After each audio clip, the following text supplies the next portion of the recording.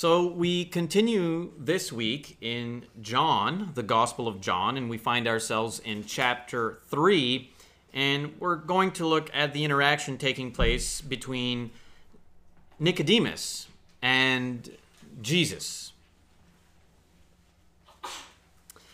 And thus far, we've seen, of course, the Christ practicing supernatural activities, miraculous activities, and how a great many of these religious leaders and religious individuals of his day had a superficial faith.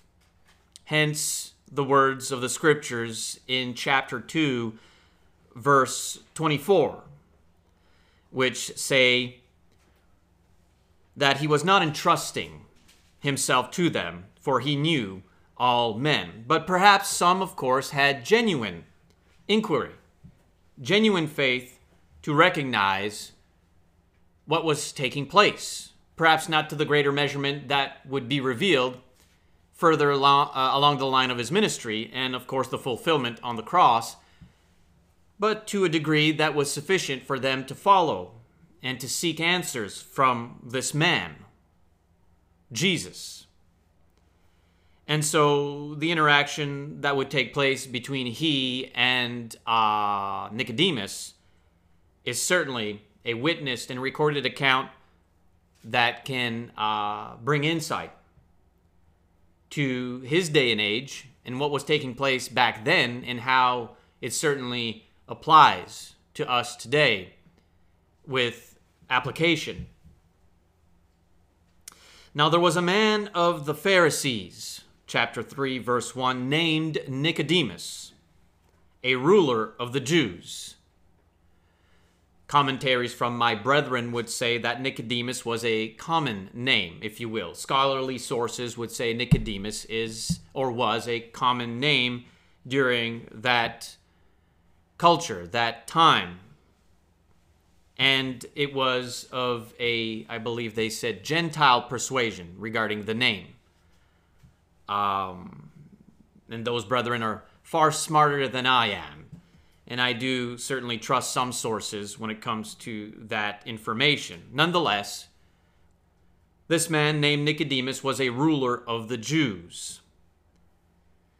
A ruler of the Jews. And this man came to Jesus by night and said to Jesus, "Rabbi, we know that you have come from God as a teacher. For no one can do these signs that you do unless God is with him." Not necessarily that he, the Christ, Jesus, is God, but that God must be with him somehow. For how else could he do these signs? And of course, that speaks the volume of the volume to which Nicodemus was capable of recognizing what was taking place. Now, was his faith superficial or genuine?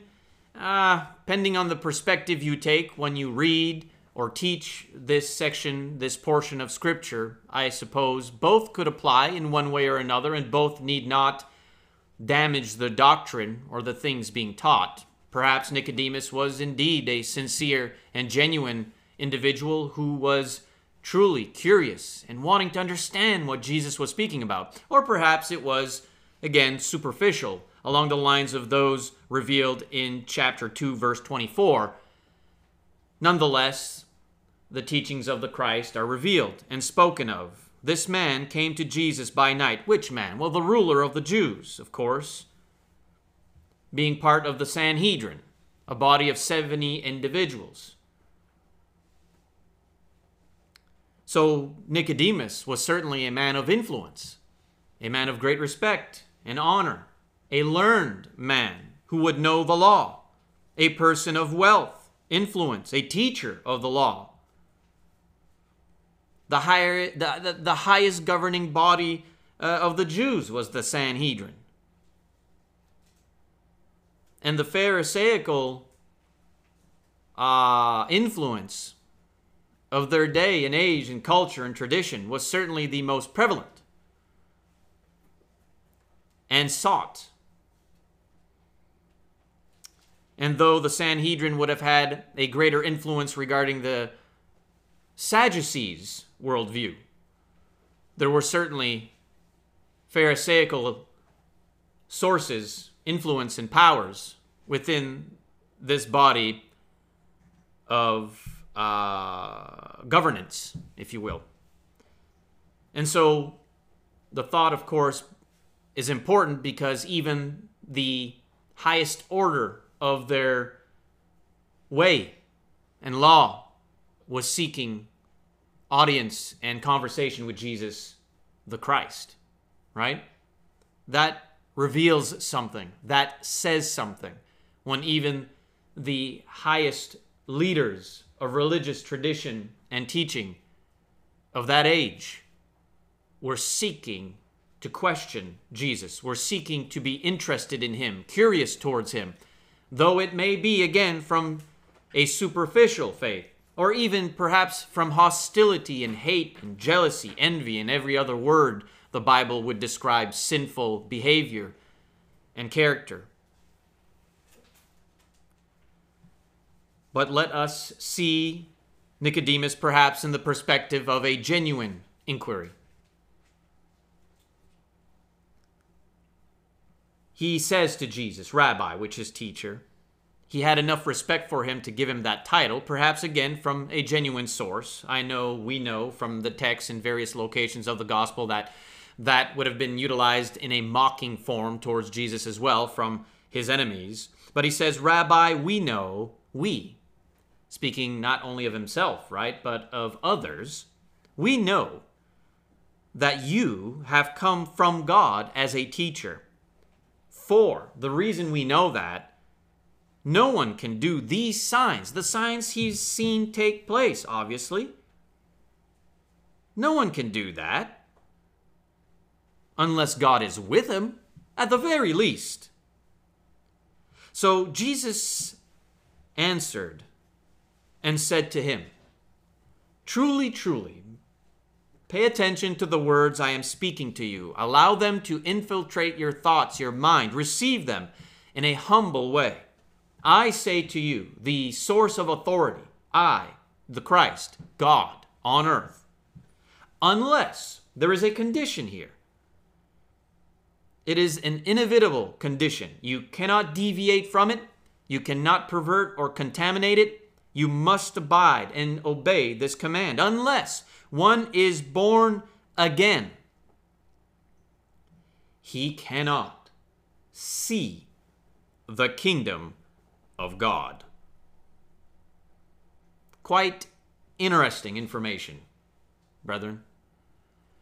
Speaking to a man, designated towards a man who is of the highest order in leadership among religious people of the day. Surely no one need to be, or surely nobody of that stature needs to be taught, needs to be, or to do anything further than what he has done. But yet even Nicodemus, despite the fact that he was a Pharisee, leader of the Jews, a person of wealth, again, influential, a teacher of the law, he needed to understand this information. There was something he needed to change his thoughts, his mind about. Truly, truly, I say to you, unless one is born again, he cannot see the kingdom of God. What is this birth he speaks of, right? Nicodemus says to Jesus in verse 4, How can a man be born when he is old? He cannot enter a second time into his mother's womb and be born, can he? Like, what is this information that you are speaking to me about? Nicodemus, along with the Pharisees, and most Jews had a blind spot. And we spoke about blind spots in our midweek studies, didn't we? They had a blind spot. And to their credit, I suppose I know why their persuasion would be indeed persuaded to think of earthly things, worldly things, and not spiritual things. For they would interpret the prophets and the literature of the Old Testament, to which they lived submissive to, as a physical and immediate revealing, not spiritual. So if you're speaking to me of this birth, then I am naturally going to think of the natural process. A woman giving birth to a child. Haven't we already been born? Here we are, old and speaking to each other. How is it that you say one must be born again? How can I, as a grown man, go back into my mother's womb? The information we've been reading in the scriptures was of a coming Messiah that would wield the sword against the Roman Empire and destroy the pagan, the heathen, the Gentile, the Greeks, and once again take throne and dominion and build a great kingdom made of some of the strongest elements we can produce. And we will reign as the Jews and no longer be in bondage and subject to a Roman oppression. What is this birth you speak of? Born again? So Jesus answers Nicodemus. Again, truly, truly, pay attention to the words I say to you, for they are indeed divine, deistic, powerful. Unless one is born out of water, the Greek language clearly reveals out of water and the Spirit, he cannot. It will never happen. It doesn't matter what men come up with. It will never happen if one is not born again out of water and the Spirit. He cannot enter into the kingdom of God. Strange.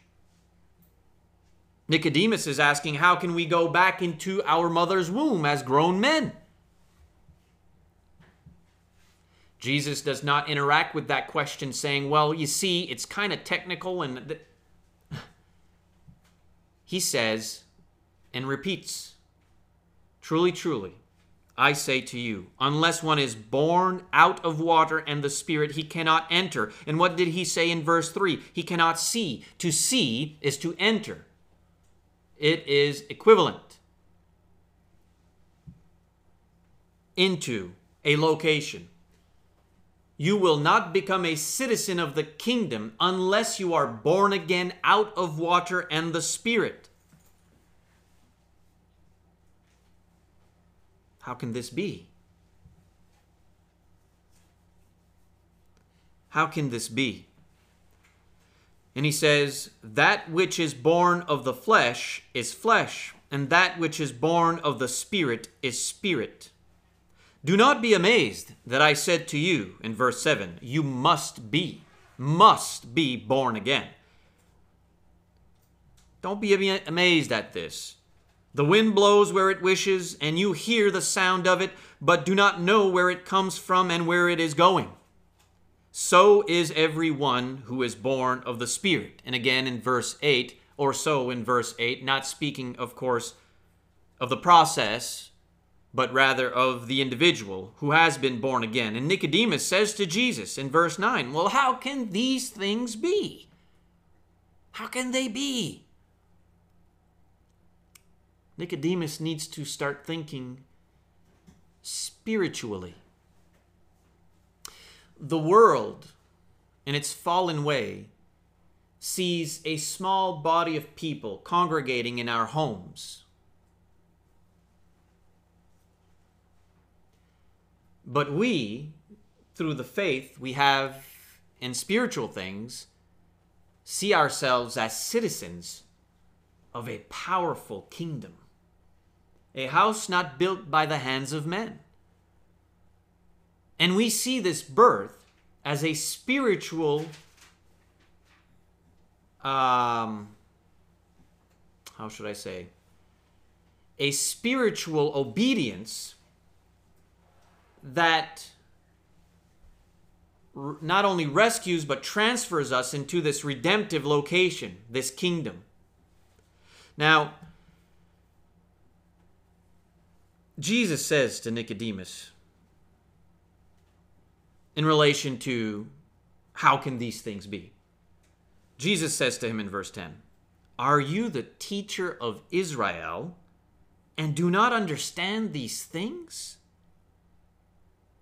To be born again? To become a child of God? Do you not understand these things? To be born out of water? This birth that consists of two elements, water being one of them, a divine cleansing, not ceremonial like the Old Testament would reveal, and also of spirit, a new life, an eternal change produced by inspired words, God-breathed instruction. Titus 3:5 would say, not by works of righteousness which we have done, but according to his mercy he saved us by the washing of regeneration and renewing of the Holy Spirit." Nicodemus, despite the fact that he was a Pharisee, leader of the Jews, a person of wealth and influence, a teacher of the law, he could not see the kingdom of God without being born again. Even for a man of such prestige and stature, he still needed salvation from above. And he should have been able to recognize this and be familiar with it through the book of Ezekiel and other Old Testament scripture. As a Pharisee, you see, he probably relied on his own confidence, in his own righteousness, and had not welcomed the humble thought of repentance, the need to have his life cleansed and his heart transformed.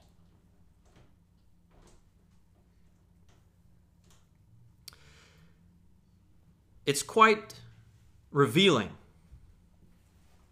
on how we are all equal on this earth to obey the gospel of our Lord Jesus Christ. It matters not what stature or prestige or measurement of influence one takes as a believer, as a religious individual. If you've not obeyed the gospel of Jesus Christ, you are missing the mark, and you cannot see nor enter into the legal location in which the saved are gathered. You must be born again for God to add you to his church, his body. We've been studying through Colossians, and in Colossians chapter 2, do we not see the pen of the Holy Spirit through Paul reveal that the kingdom of his beloved Son is indeed the body, the church? And here is the pattern for entrance. Christ speaking prophetically, of course, in which he would fulfill, not abolish, not destroy the prophets, but bring to completion the prophecies, to fulfill. Because at this very time, in direct context, what was effective was the baptism of John, commonly known as John the Baptist. And Nicodemus would have understood, having seen John and those who were being immersed. Why? It was the baptism of repentance, a full immersion. To be plunged, to be dipped, to be submerged, to be buried, clothed, immersed fully. Why? Well, for the forgiveness of their sins. How so? Looking towards the Christ. Nicodemus should have understood through the literature he was born and raised to read, recite, meditate on, teach, and preach. He knew the law. Why could he not have the mind to think spiritually? Jesus answered and said to him, "Are you the teacher of Israel, and do not understand these things?" You see, Nicodemus was familiar indeed with the baptismal process in relation to proselytes, right? A Gentile converting to Judaism. Now, the Gentile would baptize himself, which is interesting because the religious leaders, seeing John, commonly known as the Baptist, John the Immerser, would be the one to administer and bring down the individual into the water. Well, with what authority are you doing that? And would not Jesus ask the question? The baptism of John, where does it come from? Does it come from heaven or does it come from men? And they wouldn't answer that question, would they? And so Jesus says what he says, and the information is revealed to this birth, to become a child of God. And we looked at what it meant to become, or the information regarding becoming a child of God in chapter 1, verses 12 and 13. But as many as received Jesus, to them he gave the right to become. They had received the privilege to become children of God. Who? Those who received him and those who believed. So those are requirements of anyone who sought to be born again. Can I be born again? Well, have you received Jesus? Do you believe in him? Yes, I do. Then you qualify to become. Then you qualify as one who, now I mixed my words. You qualify to become, and you became when you were born again. Right? In verse 13, who were born not of blood, nor of the will of the flesh, nor of the will of man, but of God. And that's important information because what Jesus is telling Nicodemus is not a birth from flesh or blood. It is not from a willingly and a free-willed decision between a male and a female to procreate. It is not a product of flesh and blood. This new birth, this birth you must go through in order to enter in as a legal citizen of the kingdom.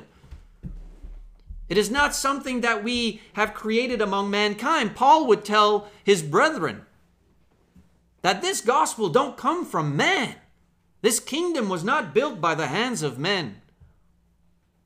Nicodemus should have known this if he would pay attention to the spiritual side of the pen and the law that he was born and raised to read and recite and meditate on, teach and preach, to which he was a great influence. A ruler of the Jews. According to its kind. Which kind of birth is he speaking of? A spiritual kind of birth that is certainly seen through a physical obedience. We are a spiritual house, yet people out there can see our physical bodies congregated together. To be born again, this new birth is a spiritual birth, but it can be seen through the water. Why? Does water have any power? Did John the Baptist have any power to forgive any man's sin? What did Paul say to the Corinthians in chapter 1? God didn't send me to baptize. I don't have the power to save your soul. Jesus the Christ does. It's not the water, and it's not the individual who helps the person go down into the water. It is Jesus Christ. Truly, truly, I say to you, unless one is born of water and the Spirit, a change of life, of mind, produced by the words we read. Of course, Jesus speaking for the immediacy of the baptism that was in effect for Nicodemus, and also knowing and seeing, having great insight in what was to come when he had fulfilled the gospel, died on that cross and raised again. To which the apostles, guided into all truth, would see and understand, oh, right, this birth. Now to be clothed with Christ, now to enter into this location. You see, John was not immersed into Christ, added to the church, added to this kingdom. John did not see that. Now, is he in paradise and awaiting heaven upon judgment? Well, of course. But it is for you and I, after the cross, to experience all the spiritual blessings in Christ, in his kingdom, born again according to its own kind, which is not flesh and blood. It's not according to the will of men. When we submit ourselves in a poor of spirit condition, humble, seeking forgiveness from God, his grace, his mercy, we cannot meritoriously earn our salvation. We cannot boast of our works, Ephesians 2:8-9. We surrender to Christ as the thief on the cross. Yet after the cross, the command is given. And we submit to God, being fully buried in water.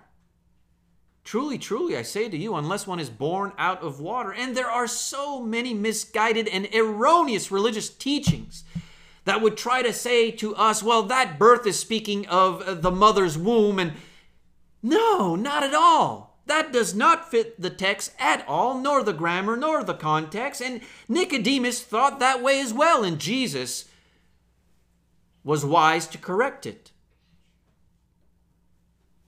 That which is born of the flesh is flesh. He's speaking of the kind of birth. And that which is born of the Spirit is spirit. If you listen to the words of this book, if you read the information of this inspired pen, and you allow this information to infiltrate your thoughts and to govern your mind into repentance, into a change, you receive Jesus, you believe he is the Son of God, you confess him with your mouth publicly, then you qualify for this new birth. This new birth that takes place where? What did the Ethiopian eunuch say? Look, water. What prevents me from being baptized? Philip, the evangelist, asked the question, well, do you believe in Jesus? Well, I do. I certainly do. Then you qualify. They both went down into the water. And Philip baptized the Ethiopian eunuch. And they both came up out of the water. And when did the Ethiopian eunuch rejoice? Before being immersed or after? After. Every recorded account of an individual obeying the gospel of Jesus Christ as a repentant believer rejoiced after they came up out of the water. Why? Because they had just been born again out of water and the Spirit.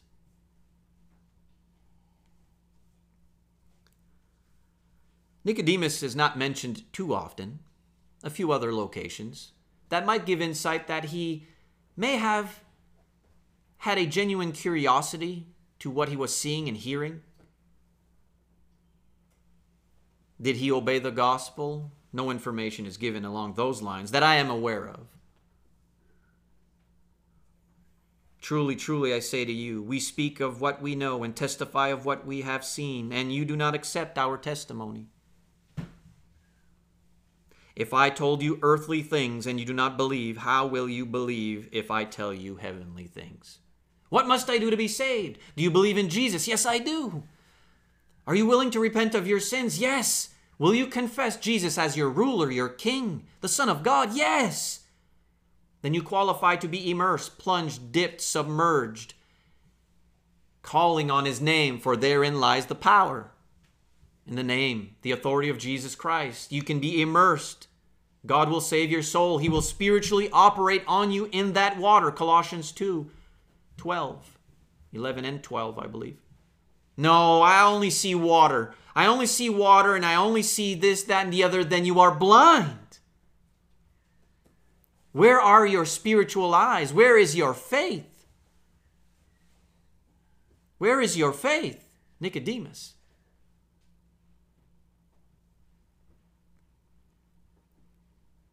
A burial must take place. Romans 6, 3 and 4. This burial connects us to the death, burial, and resurrection of Jesus Christ. 1 Corinthians 15, 1 through 4. When we come up out of that water, born again of water and spirit, we indeed have a new life.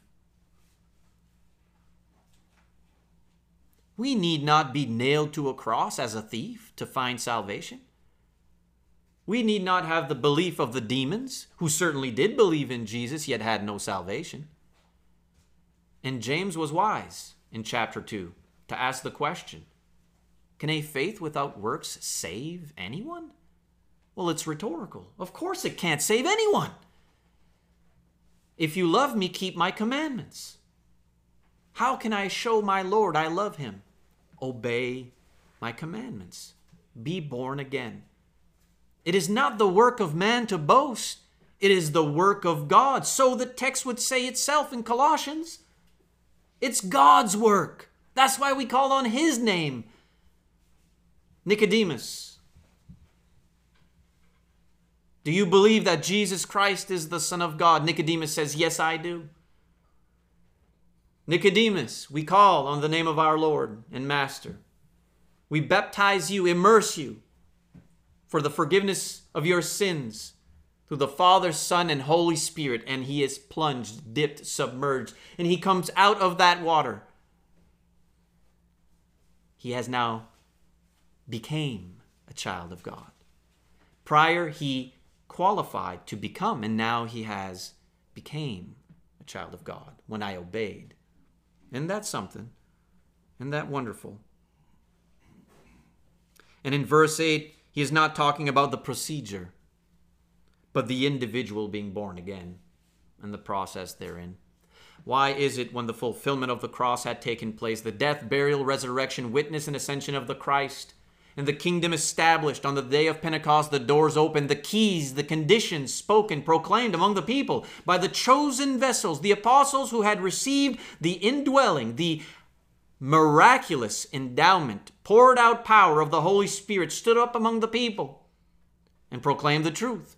And all who received those words were immersed into Christ, legal citizens of his kingdom. Anyone this very hour, this very day, can be born again. You can't do it on your own. I can't save you. You can't save me. And nor can water. Jesus is the one who saves you when you are being buried. Peter knew that very well in 1 Peter 3:21. Baptism now saves you. You're not taking a bath in that water. You're not going to be cleansing any sin on your flesh in that water. It is through the power of Christ, his resurrection. He conquered death, and so can you if you are immersed in him. And one says, I only see water. Then you have no active faith, and your faith is dead. One says, I see through that watery grave, that tomb. I see the tomb of Christ. I must go to the tomb of Christ. And everyone around him sees him as a fool. What is he speaking of, the tomb of Christ? It's water. No, it's not water. It's a tomb. And I need to go into that tomb and come out of that tomb alive with my master. Look, water. What prevents me from being baptized?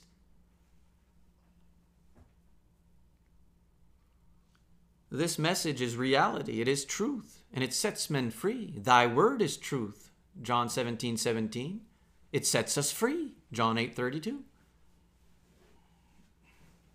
No wonder all the epistles and the information of the apostles after the recorded Acts of the Apostles were about remembrance. Remember when you were born again?